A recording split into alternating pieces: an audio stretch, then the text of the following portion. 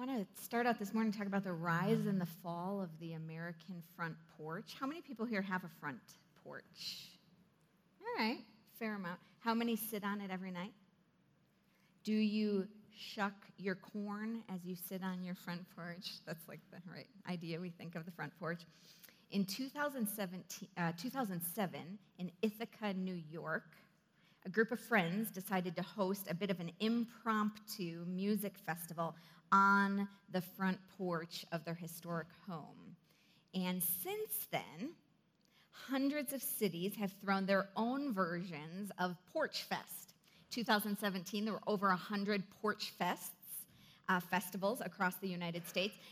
We, on this block, not officially one of them, but if you've been here on Halloween, you know the neighbors who have a big front porch play live music all night, and over the years, hundreds of people have started descending on this block for Halloween night. But the idea of the front porch, it taps into a feature of American architecture that has been all but lost in our culture and in modern home building, the front porch. It could be said that a history of American homes is a history of American life. And for nearly 100 years, from the decades preceding the Civil War to just after World War II, the front porch was a hallmark in American houses. And the front porch, kind of like a cultural symbol. It represented the cultural ideas of our nation. But following World War II, the front porch began to decline in popularity.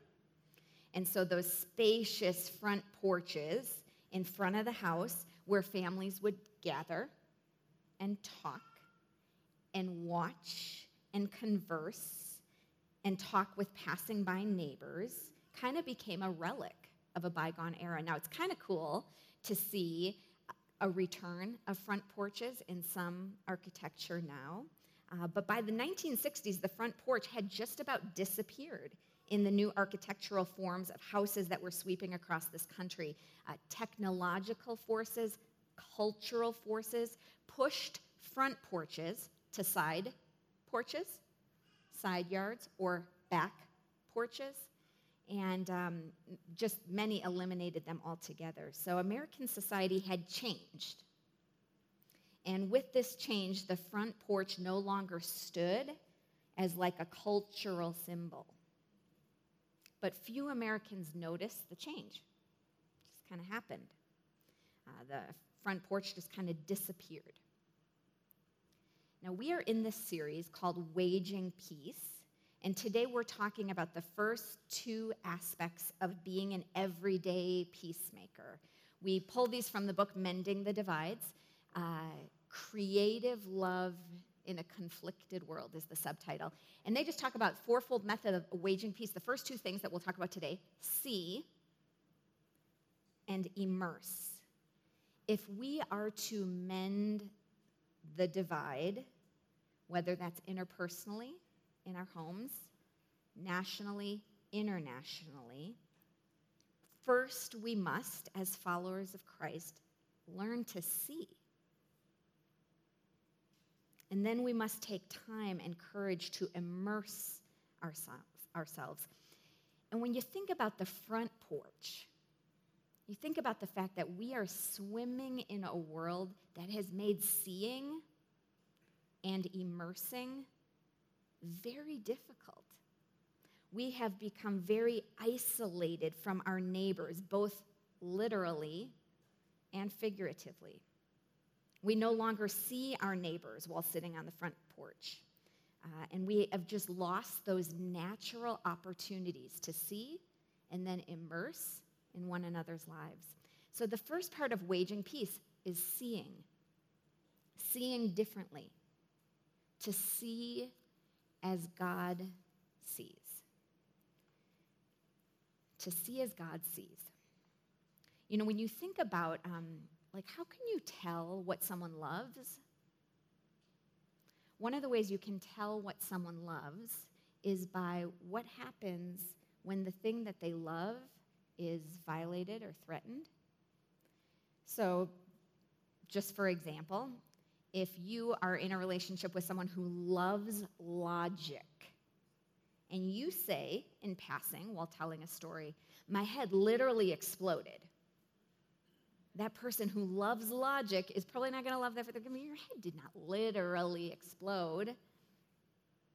Or if you are in a relationship with someone who loves order, and you load your dishwasher like I load my dishwasher, they're probably going to reload the dishwasher, right? Like order. Like some elbows like, yeah, that's totally you happening in this room right now. For some people, like they love their car. And if they get a ding or a scratch or a dent, you can tell what someone loves by watching what happens when what they love gets violated. So to see as God sees is first of all beginning by asking ourselves the question, what does God love? It seems what God values more than any other thing in all creation is human beings.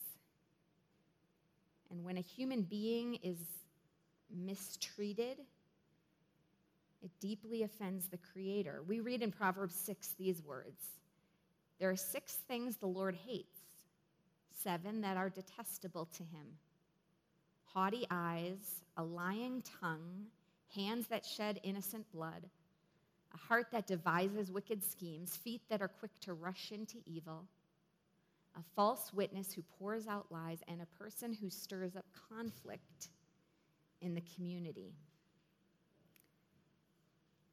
That is why to sow discord, to build walls and create divides, is to wound God's dream of shalom. When you or I judge someone, use someone, belittle someone, abuse a spouse, betray a friend, engage in human trafficking, ridicule a person with a disability, or just live in a world where these things happen all the time, but become immune, become callous, become so self-focused I don't really even care or notice anymore, it wounds God's dream of shalom. It deeply offends the Creator. So becoming everyday peacemakers begins with learning to see and immerse, to see as God sees. And to do that, we need new sight, because often we don't even see. We don't have the eyes to see as God sees. In the Gospels, we read a story about a guy who needed sight, and Jesus gave it to him. In Mark 10, we read this story. "Then they came to Jericho. As Jesus and his disciples, together with a large crowd, were leaving the city, a blind man, Bartimaeus, which means son of Timaeus, was sitting by the roadside begging. When he heard that it was Jesus of Nazareth, he began to shout, 'Jesus, Son of David, have mercy on me.' Many rebuked him and told him to be quiet, but he shouted all the more, 'Son of David, have mercy on me.'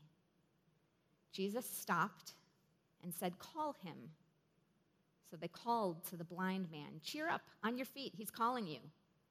Throwing his cloak aside, he jumped to his feet and came to Jesus. 'What do you want me to do for you?' Jesus asked him. The blind man said, 'Rabbi, I want to see.' 'Go,' said Jesus, 'your faith has healed you.' Immediately, he received his sight and followed Jesus along the road." Bartimaeus asked for sight, and he received it. Waging peace begins with receiving new sight. Whether it's a conflict with a spouse where peace is needed, or with a friend, or nationally or internationally, It begins when we see the other as God sees them. So just some practical tips for receiving sight. Number one, like Bartimaeus, we ask for it. Like all good things in our life with God, desire is really where it begins. And sometimes we don't have the desire, so we pray for the desire. We say, God, I don't even have the desire to see. Would you give me a desire to see? We ask for sight. And then when we have a little bit of sight, we've noticed, we lament because the world is not the way it's supposed to be. And if you and I aren't in touch with that reality, we're probably not paying attention. So we lament the brokenness in our lives and in our world. And then we repent. We repent of the part that we play in the brokenness, that we have not loved as you love, God. That we have not, even when we've loved with strings attached. So we repent for our selfishness, and then we learn. We learn all we can about the need for peace around us, and we look at what is right in front of us. If only we'd put down our phones. Often it's right here. And we seek to enter into relationships with our neighbors, both near and far. Do you know what this is, seeing and immersing? Do you know what this is, waging peace? This is living by the golden rule. One time Jesus said, "So in everything, do to others what you would have them do to you. For this sums up the law and the prophets." This is like spiritual formation for everybody. And this can keep us focused all day, every day, all life long. Doing to others what you would have them do to you. So that means, like, when you encounter the homeless person, you ask yourself, if I was homeless, how would I want to be treated? When you're crafting that email, you think to yourself, if I was on the receiving end of this email I am crafting, how would I want to hear this message, these words? If you're in the middle of a conflict at home, you ask yourself, how would I want to be treated in the middle of this fight? Jesus is this masterful teacher because the golden rule makes you the agent, not the victim. And you can daily take agency of your life by learning to live by the golden rule, to see the other and not just yourself, to immerse yourself in the other, not just your own agenda. And here is the thing about seeing, about immersing, about living our lives by the golden rule. You can do it anywhere. You can do it anytime. You can use this like with people that you like. You can use it with people you don't like. You can use it when you're texting. You can use it when you're driving. You could use it when you're texting and driving, except that if you're living by the golden rule, you won't be texting and driving. And that part of the message brought to you by CDOT. Thank you. No, but you can use it across cultural divides, across educational divides, across socioeconomic divides, across generational divides, doing unto others, seeing, immersing. You can use it with folks who don't agree with you or look like you or even like you. Martin Luther said this about the golden rule. It was certainly clever of Christ to state it this way. The only example he sets up is ourselves. It's so clear that you don't need glasses to understand Moses and the law. Thus, you are your own Bible, your own teacher, your own theologian, your own preacher. Jesus is like, you want to sum up the law and the prophets? You want a summary of everything God has been teaching throughout time? Here it is. Do to others what you would have them do to you. So with every person I encounter, they are on par with me. I am not powering up, and I don't view myself as lesser. They are not a thing to be used. They are not a means to an end. They have wishes, hopes, and dreams, just like me. I get out of myself and I try to imagine, what is it like to be the other person? It's like the golden rule is this living thing if we'll let it live in us.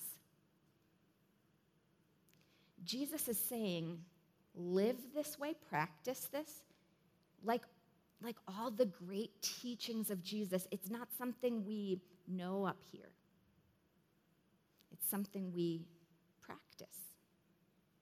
And it is how we move from an ego-centered life into a life of love. It's a call really to the spiritual practice of encountering the other, not just avoidance of the other, encountering the other. Jesus does not say, do unto those who look like you, or think like you, or agree with you. In fact, he uses the word anthropos, which is where we get the word anthropology. In other words, like, use it on all humanity. Use it on your friends. Use it on your enemies. So in Jesus' day, if I was a leper, I would want to be touched. But nobody touched lepers. But Jesus saw, and Jesus touched. And like if I was a little child in Jesus' day, I would want to be noticed. But no rabbi noticed children. They were as low in that society. But Jesus saw and said, let the little children come to me. If I was a prostitute in Jesus' day, I would want to be treated with dignity. But no rabbi did that. But Jesus saw the woman caught in adultery, showed her dignity. Nobody else did that. If I was a thief hanging on a cross, I would want to be forgiven. But nobody did that. But Jesus said, today you'll be with me in paradise. Jesus saw and immersed. He lived a golden rule life, and then he died a golden rule sort of death, and then he started a golden rule community. This is what he did. And we so often just make things so incredibly complicated in our lives. Like we wonder, oh, what should I be doing with my life? Should I be doing this or that? Or did I miss it? Or, oh, if I would have taken that opportunity? Or, oh, what if, I'm missing out on my calling? We make it so complicated. Jesus just says, live the golden rule. And no life that lives the golden rule will be wasted or misspent, no matter how unimpressive it looks by human standards. And on the flip side, no life that violates the golden rule will be well spent, no matter how impressive it looks. George Fox said it this way: walk joyfully on the earth and respond to that of God in every human being. Once we see as God sees, we move into action. We can't wage peace from the outside. We must immerse ourselves into the stories of people that we now see. And it's interesting because all of the great ancient literature, all of the great wisdom traditions of the world, all seem to recognize that the main thing standing in the way, the main impediment to living a life of meaning is self-absorption. They all say that in different ways. The wisdom of the Desert Fathers says the hardest spiritual work in the world is to love the neighbor as thyself, to encounter another human being, not as someone I can convince or control or fix or help or save or use or even change, but simply to encounter another human being as someone who can spring me from the prison of my own self-absorption, if I will allow it, and someone for whom I can see God. To see that other person, even for a moment, is part of what it means to die to self. Because for that moment of encounter, I'm not thinking about me. I'm actually thinking about them. And that's a little death to the ego. And that is a part of dying to self and living in Christ. It's frightening and it's liberating all at the same time. You could say it might be the only real spiritual discipline there is. Sum up all the law and the prophets, do unto others as you would have them do unto you. Here's what I mean. Just at its most basic level, seeing and immersing, living by the golden rule is encountering the other just in the daily practice of coming face to face with another human being, and preferably someone who is like a capital O other to you. And then encountering them and at least entertaining the possibility in your mind that this is one of the faces of God. And it's interesting because the spiritual practice of seeing, immersing, living by the golden rule, encountering the other, it requires no training. It requires no money. It requires no special talent. It can be done by anyone, anywhere who resolves to do it. So a good way for us to just warm up to this week, if you want to give it a little try, is to focus on someone who you tend to just breeze past and not notice. Maybe someone doing a mundane service like taking your order, handing you your change. So like this week when you are at the grocery store, try engaging the cashier. And you don't have to get weird about it. You don't have to like invite them home for lunch or anything. Just look at her face when she's pulling out that laminated sheet trying to find the code for asparagus. And notice that here is a person who exists outside of ringing up your groceries. She might be someone's mother. She's someone's daughter. She lives in a home somewhere with a kitchen that smells with whatever she cooked last night and a bed where she lays her head and wrestles with her own angels and demons some nights. Here is a person, a human being, made in the image of God. That's all it takes. She might not even notice that you are doing this, but it's the practice of encountering the other that begins to change you. She may not even know that you're simply noticing, and you are reminding yourself and her by looking her in the eye that she is seen not as the cashier, but as the person, the human being. And it's interesting because as simple as that little activity is, immediately what happens in most of us is a bunch of objections and excuses rise up. Like, seriously, Susie, see and encounter. Do you know how many things I have to do before 4 p.m. when I pick up my kids? I don't have time for seeing.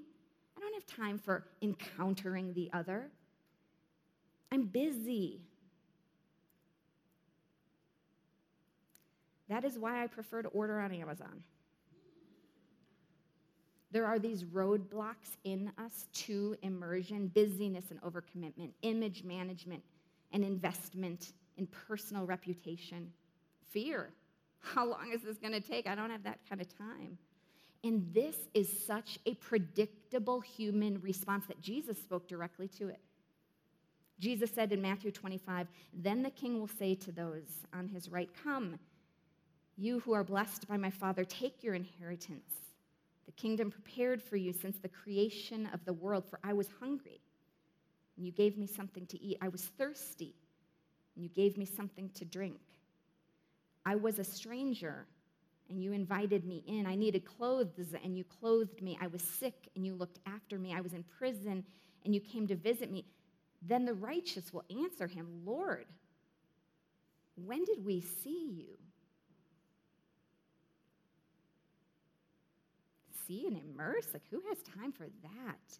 And yet God knows this simple practice is the very thing that can unlock us from our prison of our own self-absorption and wage peace in the world.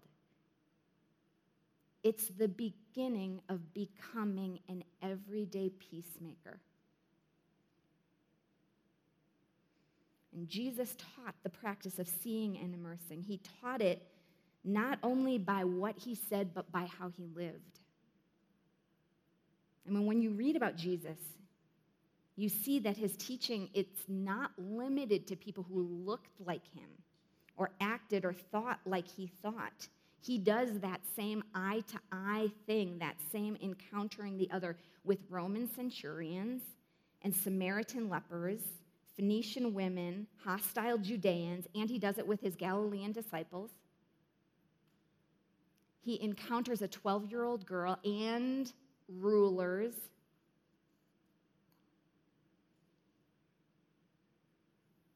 He encounters people who could be useful to him and people who would never be useful to him. According to Jonathan Sacks, a rabbi of Great Britain, he says this: the Hebrew Bible, in one verse, commands you shall love your neighbor as yourself, but in no fewer than 36 places commands us to love the stranger. That's why the practice of encountering the other, seeing and immersing, is best practice with whoever you might consider other in your life. Why would we do this? Number one, because we have been strangers ourselves. And number two, because loving the stranger shows you God. Rabbi Sacks says this as well: the supreme religious challenge is to see God's image in one who is not in our image. Because that's when we get beyond our personal reflection, ourselves, and the God we have created, who may not really be God. We get to see, like, God created this human being. This human being is made in the image of God. So just practically speaking, what are some things we can just, strategies for immersion? We can sit on the front porch, front lawn, identify who you would call the other, invite a neighbor for dinner, adopt your child's school. Or you could just ask yourself, who is it that you think Christ might be inviting you to see as God sees? How might Christ be inviting you to immerse yourself into the life of a neighbor near or far? There's a great little sentence in the book of Acts talking about the life of Jesus. It just simply says this: God anointed Jesus of Nazareth with the Holy Spirit and with power, and he went around doing good. Yes, he went around doing good. And I love that, because let me ask you this. How much money do you need to go around doing good? Or how much education do you need? How many degrees do you need to go around doing good? How vast does your net worth have to be to go around doing good? Anyone can do this anywhere, anytime. What does it mean to go around doing good. You do unto others what you'd have them do unto you. You see and immerse. Where do you do it? Wherever you are. When do you do it? Every day. How do you do that? Moment by moment, day by day, with Jesus' help, knowing that you hold the hand of the one whose love for you has no limits. We see and we immerse. And that is the beginning of waging peace. And for the next two, you have to come back next week. So let's pray together as we close.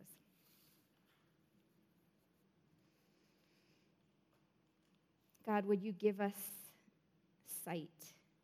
We do not see as you see. Forgive us our self-absorption. Wash the mud from our eyes and give us sight. Renew our way of thinking, God, so that we are more aware of treating others the way we would want to be treated. And forgive us for the times we've selfishly done what we wanted instead of what would have been best for another. Give us a new perspective, God, so that we can glorify you and spread your love in our homes, neighborhoods, and in this world. And God, we thank you for living, for dying. We thank you that we can live in union with you now and for all eternity. In the name of the Father and the Son and the Holy Spirit we pray. And everybody who agreed said, Amen. Amen.